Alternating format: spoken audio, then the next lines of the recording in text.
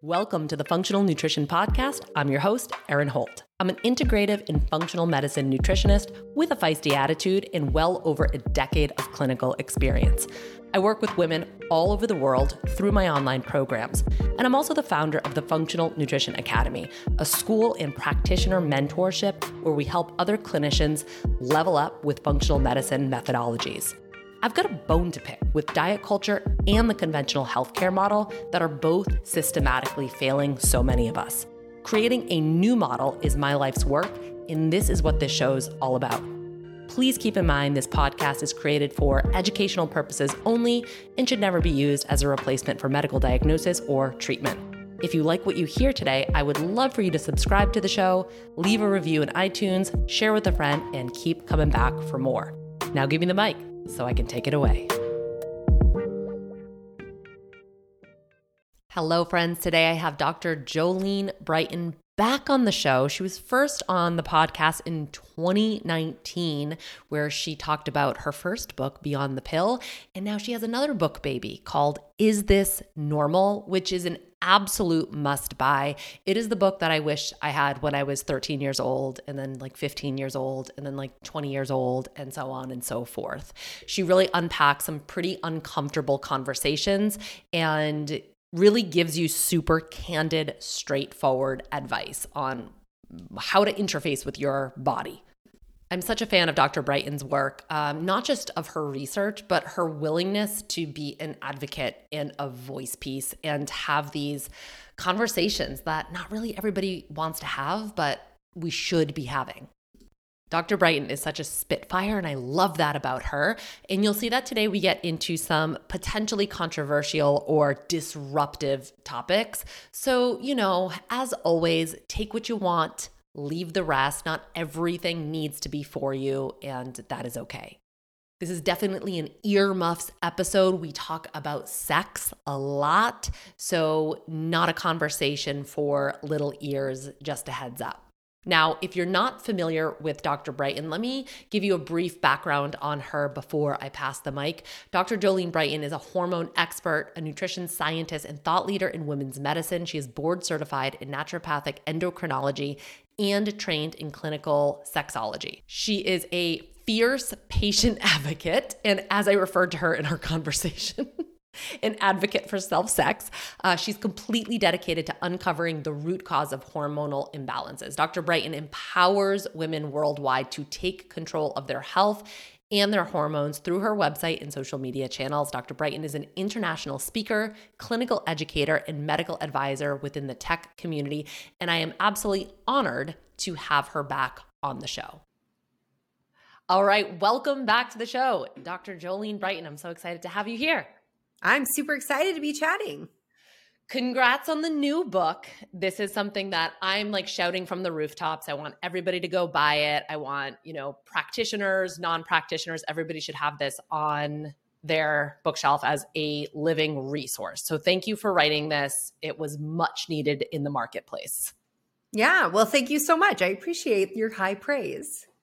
So listen, there's a lot of places that we can take this. The book covers a lot. So you cover sex, you cover hormones, you cover cycles, you cover periods. I think for today's show, we've never really dove into sexual health before. So I would love for listeners to kind of get your hot take on sexual health. So I think we'll talk about the other vitamin D today. How does that sound? That sounds great. I was like really surprised, but also maybe not surprised when I was reading the intro of your book and you were talking about in your survey, which by the way had tons of people, 86,000 people. You said that 37% of those people did not feel comfortable going to their provider and talking to them about their sex life. Mm-hmm. And were you surprised by that, or were you like, this seems pretty spot on? I think I was surprised because as a provider, I'd like to believe that people are much more comfortable with their doctor. But when I really thought about it, I'm like, that's actually no surprise because people don't want to talk about these issues as it is. And they don't want to say out loud, like the concerns they have about their body sometimes. And to say it to somebody who maybe you haven't had a positive interaction with every Mm. time. A lot of us have gone to the provider, been told, your symptoms are normal, your labs are normal, there's nothing that can be done. These senses of it's all in your head, like that sentiment. So I think it's not shocking when you consider what a lot of women's experiences are. And as I say in the introduction of the book, a lot of women's medicine just feels like a conveyor belt of like pap smears. Like you just feel like a number going through. They're just putting in the speculum, taking a swab, and then sending you on your way. I also don't like, for me, I'm 39 and there's no one like kind of telling me like, this is what you need to do. I was talking to friends like a couple, like last year, and I was like, I haven't had a pap smear in like, 6 years. They're like, what? They're like, you need to go in. I'm like, but nobody told me that. How would I know? So it's a little bit of like this mystery. I mean, women's bodies in and of themselves in like healthcare is a big fat question mark mystery. But I think especially when we start to drill into our sexual health, then it becomes even more so. And then not to mention all of the shame and the stigma that surrounds sex and sexual health. And I would love to hear, to kind of like kick off the conversation, why do you think that is? Why is there so much shame around our sexuality? There's so much shame around our bodies, period.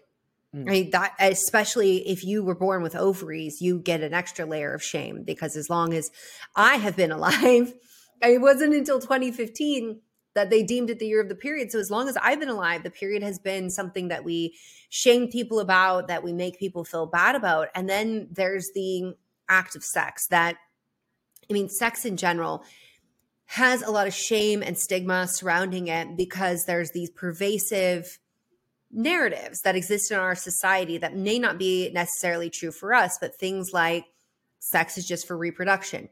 Sex is something that you do hush hush quietly behind closed doors. But there's the other issue of, in our society, this is not true of other societies, other countries are doing this differently, where parents don't talk to their children because nobody talked to their parents. And school made it weird. I ask a lot of people, like, what was your sex ed like? And they remember more the feelings of shame, of embarrassment, the giggles, the I'm never going to talk about this again because the way I was made to feel. It's very astounding to me how many people cannot remember what they were taught, but they can remember exactly how they felt, and what they felt was bad. It was some negative emotion. And I think when you walk away with your only experiences are either people don't say it to you, or when they do talk to you about it, you feel bad about it. Like you don't have positive emotional connections to it. That's going to breed shame. But when you talk about why do we feel shame, there's just so many layers to it. I mean, there's just the fact that even as we go through puberty, we feel shame because we don't know what's normal. We don't know what's not normal. And we're looking at our body thinking, I've got to be the only one that's going through this or experiencing these symptoms. Yeah, the isolation just kind of like perpetuates the feelings of shame too. You know what? I'm going to even layer onto that. And I probably wouldn't have done this 2 weeks ago, but I met with a client who was brought up in a very strict religious situation. I was raised Catholic, but like real loosely so. So this kind of, to me, feels like a little antiquated or outdated, but this is still happening, where she was taught since childhood through her religion that her body or her flesh is sinful and it's not to be trusted. And so sex or enjoying the act of sex is really challenging for her because of these like ingrained beliefs that she has about her body. Yes, and there seems to be more of this around the female body than the male body.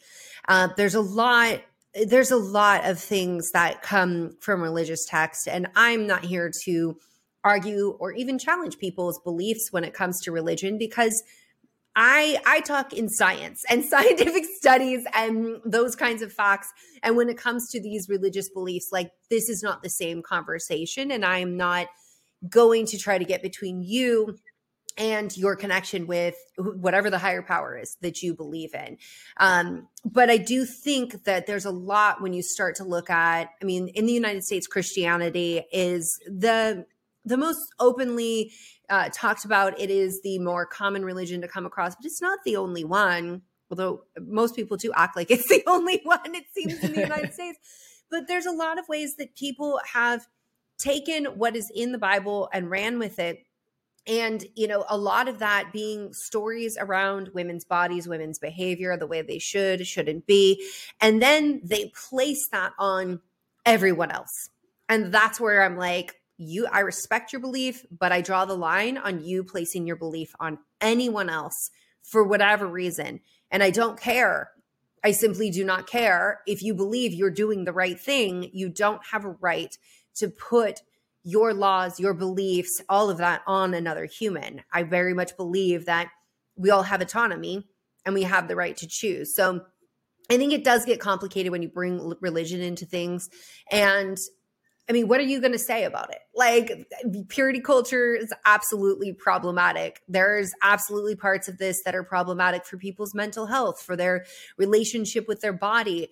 But, there are aspects of religion that can be really powerful and positively impactful on health, like this sense of community. So it is a tricky thing when you go there with like, okay, this is what you've been raised and taught to believe. And the question is really, and how well is that serving you? Well, that's exactly it. I think that's it. And in this particular situation, we weren't even really having like the sex talk. We were more talking about how these innate beliefs or these ingrained beliefs that you have about your body may actually inhibit your body's capacity to heal. She's somebody who's been dealing with like a tremendous amount of chronic health stuff. So that's exactly it. It's just like, we're not trying to rob anybody of their beliefs, but there is always an opportunity to question our beliefs and say, is this actually serving me? Is this bringing me closer or further away to where I want to go? And I would assume, I was laughing to myself because when you and I just did a recent Instagram thing, and one of your book covers, but actually both of them is, has like vulva. Both have a vulva. Yep. Yeah. And I was like, I referred to it as the vagina. And you're like, so it's actually the vulva. And I'm like, here I am, 39 years old, calling it the wrong thing. And my daughter, who's about to turn 9. It's super common. Yeah. No, but like that's super common. It's called the vulva. But like, how is that even the case? Like, we don't even know the appropriate names for our lady bits. Well, everything just gets called the vagina, but we don't even say vagina. People have all kinds of words. I go through like a whole list of words in the book of like different things. In my own house, I'll say chocha. Right. And there are doctors out there that are like, it should only be anatomically correct all the time. And if you're not, like, you're not a feminist, or you're anti-women, or you're this or you're that. And it's just like, again, that's great for you. In clinical practice, I'm going to use correct anatomical terms. When I am teaching it, I'm going to use correct anatomical terms. And then at times I'm making funny jokes about my body or stuff's going on, and I will just say that. Like, and that's the word that I use in my house. And I think it is totally fine to do that. Where we run into a problem is when it's like, I can only say flower. I can only say cookie. I can only say yoni, because vulva and vagina is so dirty that it's my yoni. And like, fine, if that's what you want to do. But when you go to your doctor and you say my yoni, I go inside, outside. What are we talking about here? And I I worked in a homeless youth clinic, and I found so many of the women, I want to say girls because they're young, but they're women. They did not know anything about their anatomy, anything about what it was called. And that is not because they weren't in school. They were in school. In a lot of these cases, they had sex ed. Nobody was teaching them the anatomically correct parts. Where are you going to learn this? I had a computer when I was 21. That's when I first got a computer. So for my generation, where the hell was I going to get that information? Because you couldn't just walk into a library and easily find an anatomy textbook, or even that I knew to find an anatomy textbook to know what everything was called. So I think there's the one, it's not polite to say that, so we don't say that. That's problematic. But two, that we just haven't been taught, and everything gets called the vagina. And you even see, oh man, these companies with their douches and their washes and their like shameful practices of like, oh, everything smells down there and you should smell like a clementine, which is weird because you're not a fruit. But they even go out and in their marketing say the external vagina. And I'm like, nice try. Nice try. There is no external vagina. If your vagina is external, something bad's happening. This is a problem.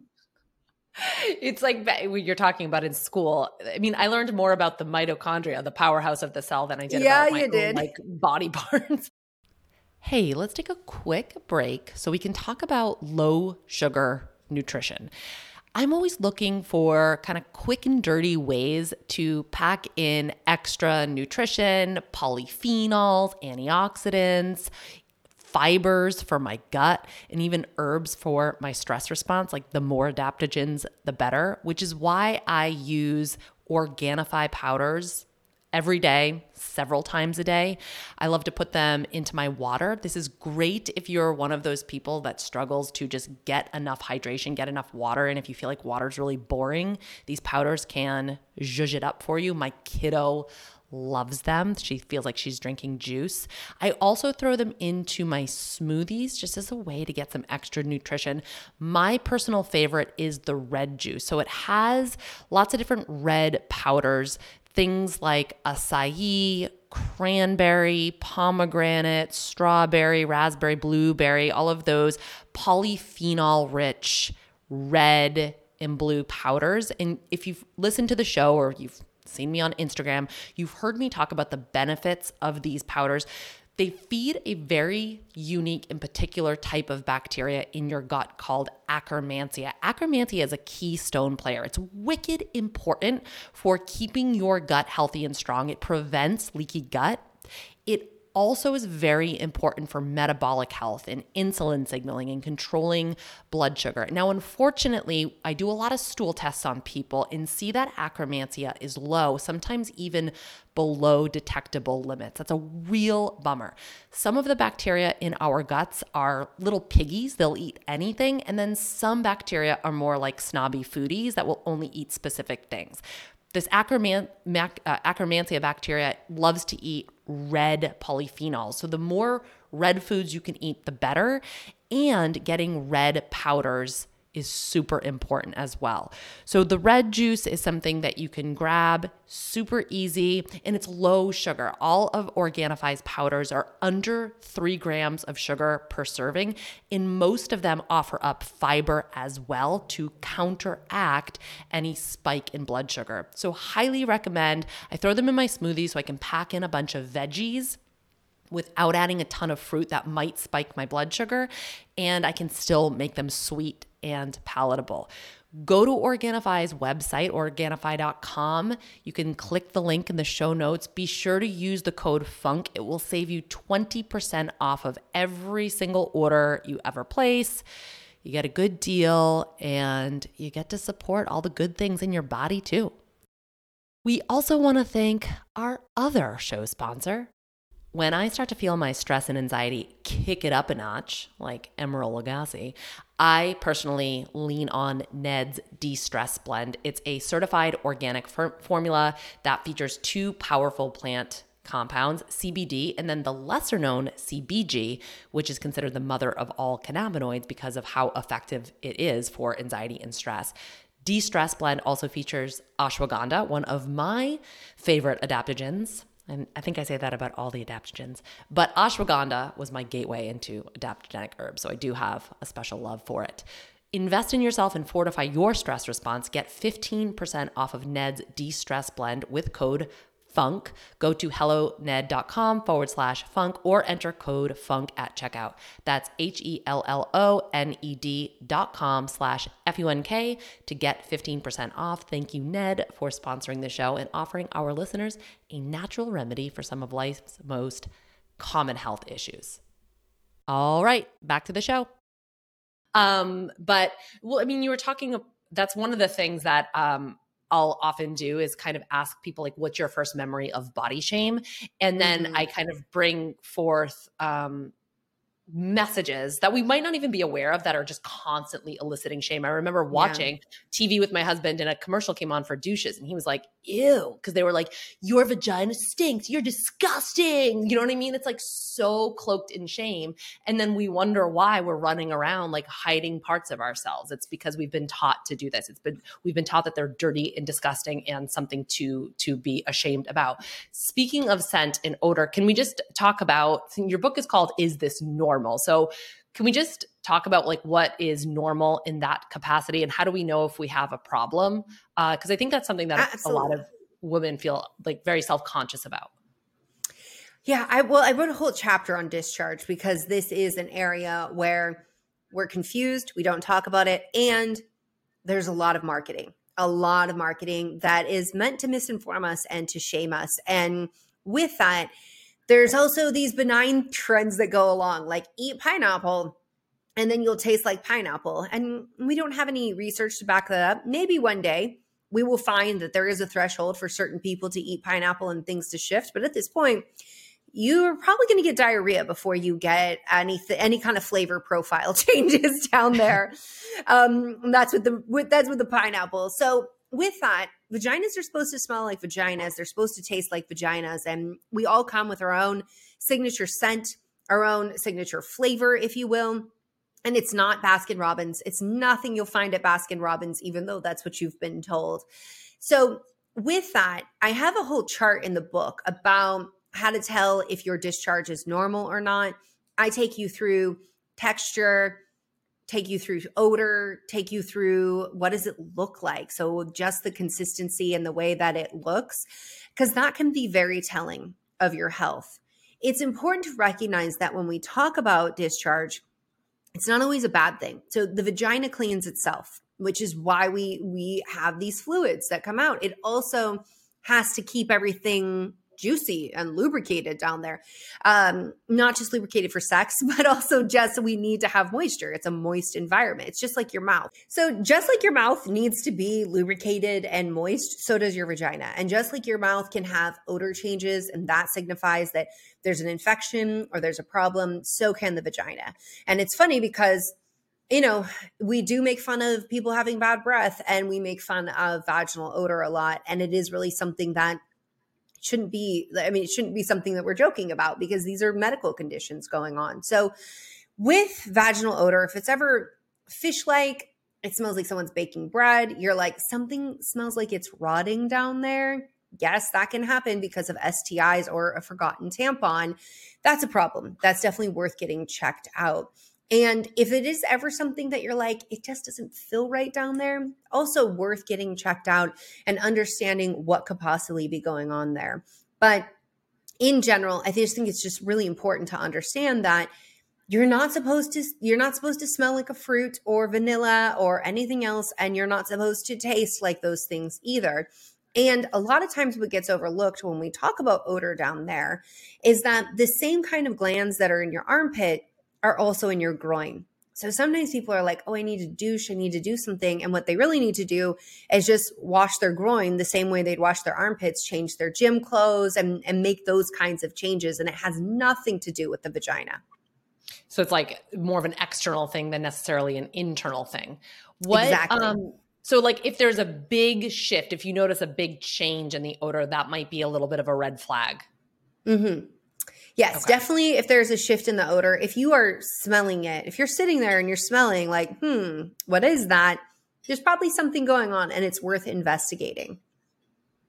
Okay, that's good to know. Let's switch gears into talking specifically about like sex and orgasms. I would love to hear everything you have to say about this. In your book, you reference the orgasm gap. So I feel like that's a really good place to start. What is that? Is that real? What's up with that? Yeah. Okay. So there's a whole chapter on orgasms. You're like, I'd love to hear everything you have to say about that. I'm like, wow, that's like a lot. There's a lot. It's all in the book. Yeah. Let me ask, what's the purpose of an orgasm? Is it to feel pleasure or are there other things going on? Okay, well, let's talk about that and then we'll talk about the orgasm gap then. So I'm keeping track of all our questions here. So firstly, the clitoris exists solely for pleasure. If you have a vulva, you have a clitoris, and that has no other purpose than pleasure. And in that pleasure, hormones are released that help you feel less stressed. They help you pair bond. You get contractions, rhythmic contractions of the pelvis. You experience increased blood flow. So there's a lot of benefits. So for us, it's like, oh, this is all about pleasure. And for the entire body, it's like, well, lots of things are going on. We've got these hormonal changes. We've got these endorphins. We've got immune system support and regulation that come from orgasm. So there's a lot of times that I actually just had this on social media where a gaggle of men who were very angry because whenever I talk about the orgasm gap, they're like, you just hate men. And I'm like, what part of this, like, are you upset that the science exists, or are you upset that we're talking about it? What part of this makes you think that we hate men? Because no. And if you read my book, it will become very apparent that it's not about that. I'm like, let's teach cliteracy for everybody. So with that, the orgasm gap, this is where it exists solely in heterosexual couples. This is why there's gaggles of men who get so upset. And what it is that in heterosexual couples, men are orgasming at a rate about 95% of the time, and women are orgasming at 65%. So it's a big gap in terms of who's orgasming and who's not. And these same gaggle of men like to come in with the argument that women's orgasms are not necessary because they don't result in procreation. They don't result in a baby. Therefore, there's no reason for women to have an orgasm. And I'm like, sir, did you really just tell on yourself on the internet? I would just keep that to yourself. That's a total BS argument. And the reason why it's a BS argument is because we do know that regular orgasms, they're associated with longevity. Regular orgasms, they are associated with helping optimize our other hormones and regulate the menstrual cycle, helping with immune system function. They're doing a lot more in the body. But this is where that problematic thought of sex is only for reproduction comes from. That people are like, well, if it's not necessary to make a baby, then it's not necessary. Well, there's people who don't want babies. There's people who can't have babies. There are people who are postmenopausal. And as I learned in college a very, very long time ago, the elderly people are very sexually active. And this, I remember being in my 20s, sitting in a psychology class while I was getting my minor, there was this geriatric psychology. And I was just shocked by all these geriatric people were like swingers. They were they had other girlfriends boyfriends because they'd been together so long and they wanted to experiment in their sex life.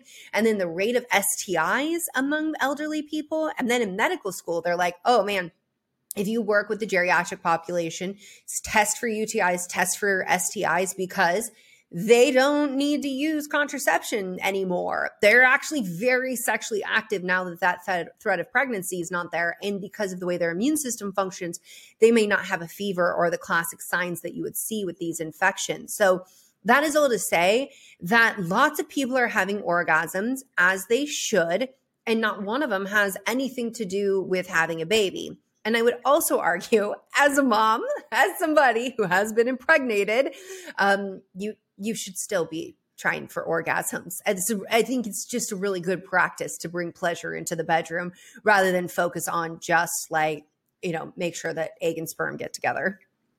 It's like, what's the sense in denying pleasure? What is that about? I don't even I'll go on interviews and people will be like, what's your guilty pleasure for food? I'm like, let's just talk about why that phrase is problematic to begin with. It's like, I'm not guilty about any of it. Oh my God. That's so funny. I mean, people love to be like, what's your guilty pleasure? And I'm like, do you really feel guilty about pleasure? But I feel like that is a very much a wellness concept. And I think that is, I do feel like we should talk about that for a minute, because I think this is where, we talked about the religious influence on sex and shame and all of that. And then the idea that it's just for making babies. So if it's not that, then who cares, or don't talk about it, whatever. And then there is the wellness industry and the people, that it's like not that far off from the religious aspect of things, of like, you shouldn't be having pleasure, where it's like, if you're eating food and it's pleasurable, you're doing it wrong, because food is fuel and it shouldn't be anything else. I hate that.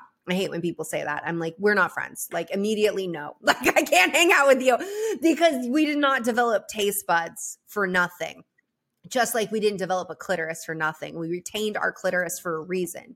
So, with that, I think we do have to recognize that there are ways that are problematic, that we talk about pleasure, that then people carry over to the bedroom. So when you're talking about, oh, that's your guilty pleasure, that really lends itself to when people are like, if it's not the missionary heteronormative for this point of just making a baby kind of sex, then it's something else. It's like guilty pleasure, so to speak. People usually use much more damning language than that. But I think that as you bring that up, we just have to be really aware that our sex life, we can't compartmentalize it, and we act like we can, and we can't. And if we are talking that way in other parts of our life, then it's carrying over.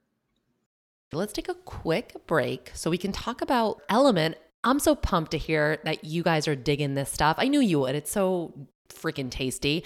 I did get a question about sodium. Somebody asked if I was concerned with the sodium content, and the answer is not at all. In fact, that's why I sought out Element as my electrolyte drink of choice. Active athletes, especially during hot weather, can lose up to 7 grams of sodium per day just through sweat alone. And in order to replete that, to replace that, we need both water and sodium so we can reestablish appropriate and proper hydration. I'm active. I like to do hot yoga. Honestly, on my hot yoga days, I actually double down on Element. I know many of you are active as well, so this is something that we really should be mindful of. Salt has been villainized. It's not the bad guy. We need salt. We need minerals. We need electrolytes. And if you want to do it in a yummy way, Element is your thing. So right now, Element is offering my listeners a free sample pack with any purchase. So that's 8 packets for free with any Element order. It's a great way to try the flavor, see what you like. And you can get it at drinkelement.com/funk. The deal is only available through my link. You got to go to drinklmnt.com/funk. You also get a no questions asked refund. So try it risk-free. You're going to love it. In episode 233, protein intake and building muscle mass, I talked about why Kion Aminos is my fundamental supplement for fitness. We discuss it in a lot of detail. Amino acids make up half of your solid body mass. After water, they're the second most abundant substance in your body. Your body can make some amino acids, but essential amino acids like Kion Aminos really have to be obtained through protein or supplementation. And if you're deficient in them, you will not be able to build new muscle. Kion Aminos isn't just good for muscle. I've also noticed more energy, better recovery as well. It contains all 9 essential amino acids. It's backed by over 20 years of clinical research. Super clean, tastes amazing with awesome flavors. Mango and lime are my favorite. If you're ready to simplify your supplement routine and you want to save 20% on monthly deliveries and 10% on one-time purchases, go to getkion.com/funk. That's GETKION.com/funk to get my fundamental supplement for fitness, Kion Aminos. And I would imagine too, just from like a arousal perspective, if you're feeling guilty for receiving pleasure, it's going to be really hard to actually like allow the body to feel that pleasure. So it's probably going to impact your capacity and your ability to orgasm anyway. Absolutely. I mean, I think this is where like, I think about Brene Brown and her work, and I'm like, can we all just like take this into can Brene, do you want to hang out and talk about sex and about shame and vulnerability and about how guilt and all of that can negatively impact us? So yeah, anything that gets in the way of us being present in our body and present with the sensations that we are experiencing has the capacity to keep you from staying aroused or even getting aroused, and definitely keep you from having an orgasm. And there is a phenomenon in the research known as spectatoring that's been defined that I think everybody has done at some point and can really jive with this idea that we literally take ourselves onto the stands. We are on the sideline watching ourselves, judging ourselves, being, sometimes maybe cheering yourself on, but most of the time it is judging yourself, thinking about like, what do I look like right now? Oh, is it weird that I asked for that? Oh, is it weird that like they're doing that and I enjoy it? Like these kinds of things that we're spectating, we're watching our body rather than being in our body, that can completely hijack not just arousal, but orgasms and your ability to connect with your partner. Even you saying like asking for that, I would feel, having worked with so many women and knowing how challenging self-expression can be, how hard it can be to state our needs or even identify our needs, never mind state our needs. Like asking somebody or explaining to somebody like how this is what to do to make me feel good, like that must be a really challenging thing for a lot of people. Absolutely. Even as I said it, I just kind of laughed in my mind as I was saying it. So I love that you bring this back, that I was like asking for that as if that's so easy for people. But if you do get to the point of asking for something and it's the first time or you've been struggling with it, that is absolutely a time that you can find yourself being like, oh God, should I not have?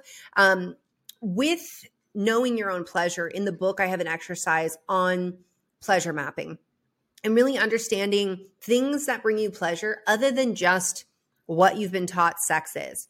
And for most people, if sex ed is what taught you what sex is, it is a penis goes in a vagina, vaginal penetration, that's sex.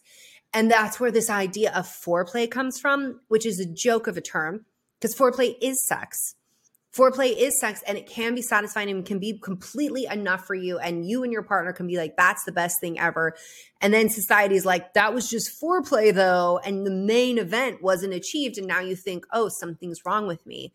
So the pleasure mapping exercise, I really encourage everybody to try that. You can do it on your own or you can do it with your partner. And it really helps you understand other ways that can bring pleasure, and it's a way to explore your body as well. And in doing that, you now know what to ask for. You know the things that you like.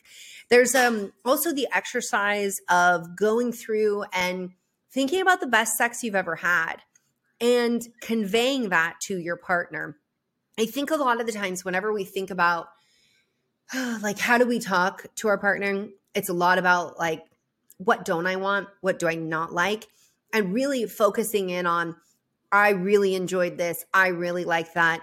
The majority of partners, so this is where I always get very confused by these men who are like, you just hate men. And I'm like, except that like, I totally defend you guys all the time because I am convinced that the majority of you absolutely do want to bring your partner pleasure. I think that partners in any type of relationship absolutely want to bring them their partner's pleasure. But I think for men, there's a lot of pressure around that. They're just supposed to be good at sex. They're supposed to be a stallion. They're supposed to be a womanizer. They're supposed to be all these things.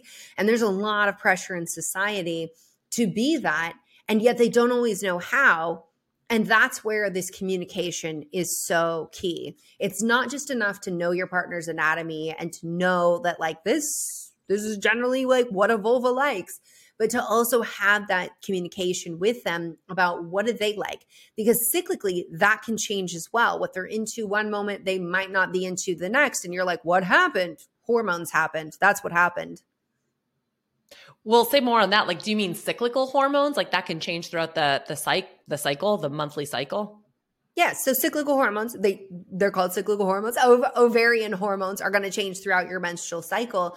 And those are going to impact your ability to orgasm, your inclination to fantasize. So when estrogen and testosterone are up higher, we find ourselves fantasizing more. Sexual stimuli.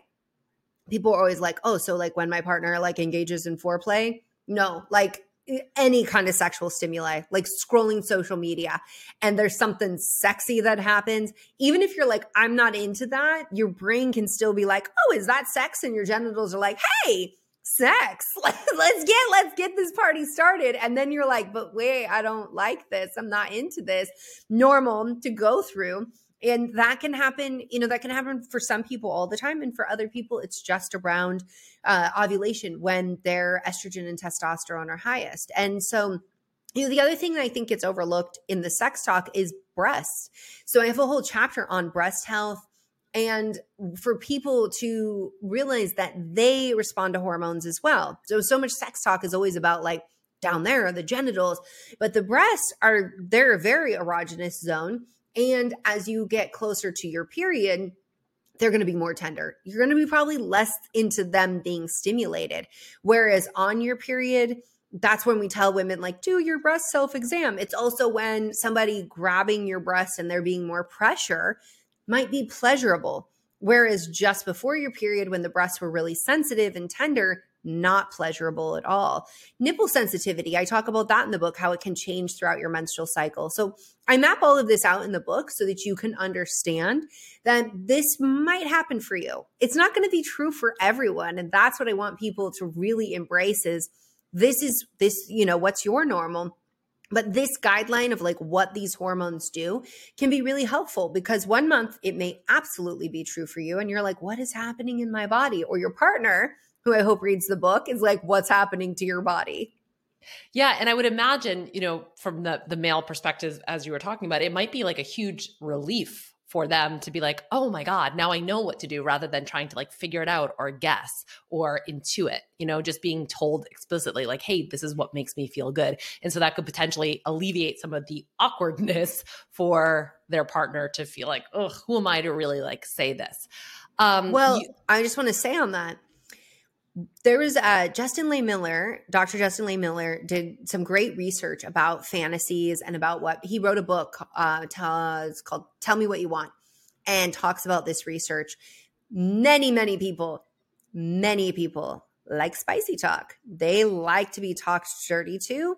And so that's something to keep in mind, is that you giving directions to your partner can actually be really stimulating to them, really enjoyable. And then them giving directions to you or giving you feedback.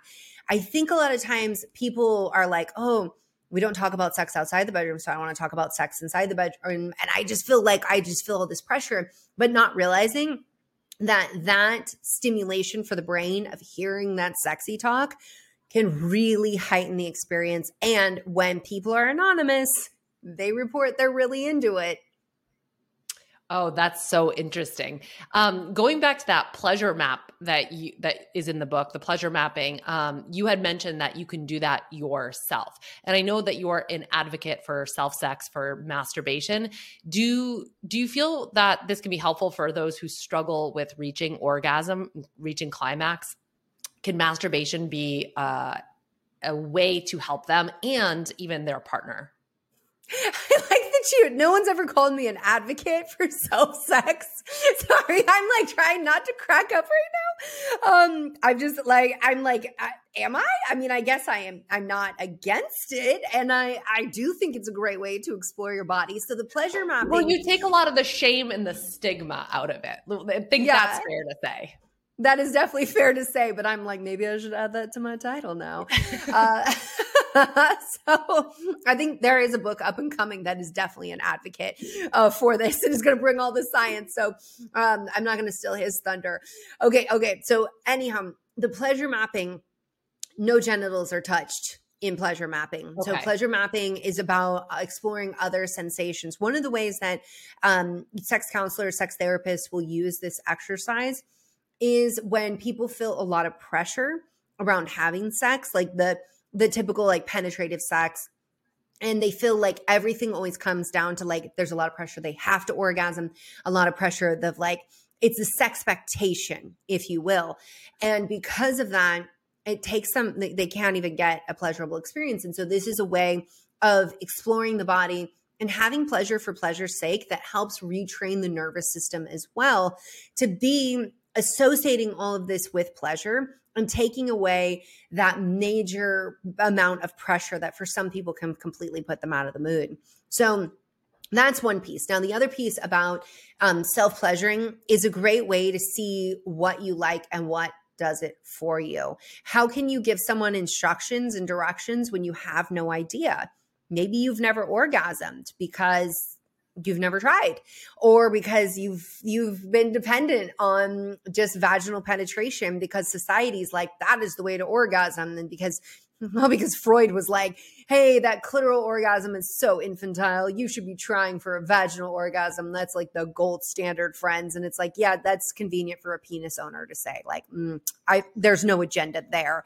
So the reality is that most women are not going to orgasm by vaginal penetration alone. It's roughly around like 18%. And it has a lot to do with anatomy, not with your partner's moves, not with you, but just like, and we don't totally understand this, right? Because like sex research is limited, but there is research to suggest it's all about like, where is the introitus, the opening of the vagina in relation to the clitoris, and like, how is all of that set up? So like, you can't change your anatomy. And why would you? Why would you want to? It's beautiful. It's amazing the way it is. But the clitoral stimulation is where it's at for the majority of women who are going to orgasm, and understanding what you like. So there's actually research that's like, okay, here's what women report that they like, which is rhythmic motion. So get on a beat, friends, like find that rhythm. Usually it's a couple of fingers, the palm of the hand, multiple fingers, gentle back and forth or circular. None of this like really rapid. I think we see that a lot in the movies where it's like this really rapid, like wiggle, wiggle, wiggle, wiggle. And it's like, it's always better to start slow and low. You can add more pressure. You can add more speed. But most, people aren't going to just intuitively know that. They're like, and are they reading the research on this? Probably not. And I think that's where self-exploration can be helpful, and also understanding that there's sometimes where people are like, masturbation is wrong, it's a sin, it's all of these things, and yet they don't recognize that like it doesn't always have to be solo. This can be something done with a partner. And there's a lot to be said for it, because if you are somebody who has had a pelvic injury, pelvic surgery, you're pregnant, like there's something like going on that like you can't be having sex. This is one way that you and your partner can still have a sexual experience and connect if you'd like. Yeah, that's such a good point, because I know that you discuss libido and sex drive in the book, and you've kind of talked about how our hormone fluctuations may impact that. But one of the reasons people might not want to have sex is because sex can hurt. There can be pain with sex, and so we have to find ways to troubleshoot that for folks who are dealing with significant pain. Mm-hmm. No, you're absolutely right. There's a chapter called Sex of All Kinds in my book, which I think everybody was like, ooh, we're going to have like some really, really spicy stuff. And you get that, but we start with pain with sex. And even my editor was like, this is where we're going to start. Like, I feel like we're saying sex of all kinds, and we're going to start just with pain with sex. And I'm like, it is so common. I mean, some estimates are 3 out of 4 women have had pain with sex, and doctors are they're ill-equipped. They are ill-equipped when it comes to helping women with sexual pain or sex in general, unless you get a specially trained provider or somebody that's just, done the work to understand this. Because a lot of times the rhetoric is like, just have a glass of wine and use some lube and you'll be fine. When it could be a sign of endometriosis, it could be vulvodynia, I go through the book, a whole list of things that it could be. And it's where people can get stuck, because they're like, well, if I am in a heterosexual relationship and I can't have penetrative sex, like I can't have sex. And yet the stuff that I think a lot of reasons why there's a lot of reasons. There's a lot of misinformation about sex, but people don't see these other forms of sex as sex is because of religion, and because that helps them keep their virginity, because they haven't had technically sex, which what they're saying is they haven't had vaginal penetration. And as I bust the myth in the book, there is no such thing as virginity. People are going to come for me. They always do. But look, if your religion says there's virginity, understand that they've made this construct up. Society made this construct up.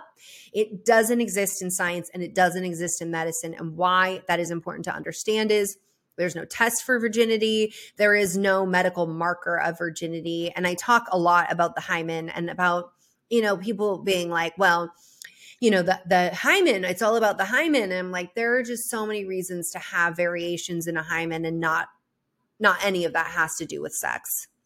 You better tell T.I. about that. I call him out in my book. T.I., if you're listening, that was bullshit. And also I'm with the World Health Organization in that, like, there's a lot of organizations that are basically like, it's a human rights issue. It is, you just think about like the fact that somebody is taking you to the doctor to be like, look at her vulva and tell me whether or not she's a virgin. An adult daughter, you're grown ass man. What is wrong with you? You don't own that body. That's not your body. That's her body. I got so many issues with T.I. It's like, damn it, I like your music, but God, you T.I., ruined it. You ruined it like, for us, T.I. Meet me in a dark alley. We're going to have some talks. All right. Well, we started off the conversation with religion. We ended with religion. So we are sure to piss people off with this episode. Well, I hope not. I mean, the whole reason of bringing up the religion point, though, is just so that people understand that, like, that is a religious construct that has influenced society, and for you to understand where that comes from, and that if you want to subscribe to that, and that's part of your belief system, that's fine. But if you are somebody who's also been like, but that doesn't make any sense, and I want to tell you, there is no science to back that up, and that as doctors, we cannot diagnose this. We cannot diagnose virginity. It's not a thing. The hymen doesn't even exist for a penis. Okay. It's not there for that. And that is something that I think is so problematic, of how often it is a male-centered perspective being applied to the female body, that the female body solely exists for men's pleasure, for men in any way. Like, if you want to be with a man, I am with a man. It is a partnership. Like, and it just, I don't know. It just is so troubling in so many ways, because it leaves us with these ideas that we're broken, we're flawed, all of these different things that we get in our head that really, where did those come from? Those came from somebody else's ideas trying to apply them to your body. And it may not be true for you. And that's okay. And that doesn't mean you're not normal. Can I get an amen? What a way to go out. So thank you so much. I agree wholeheartedly with all of this. And I'm so appreciative of you and your work and your willingness to be a voice piece for all of this, sometimes kind of awkward, clunky stuff. So I appreciate you so, so much. Everybody, go buy the book, Is This Normal? We'll link it up in the show notes. You will not regret it.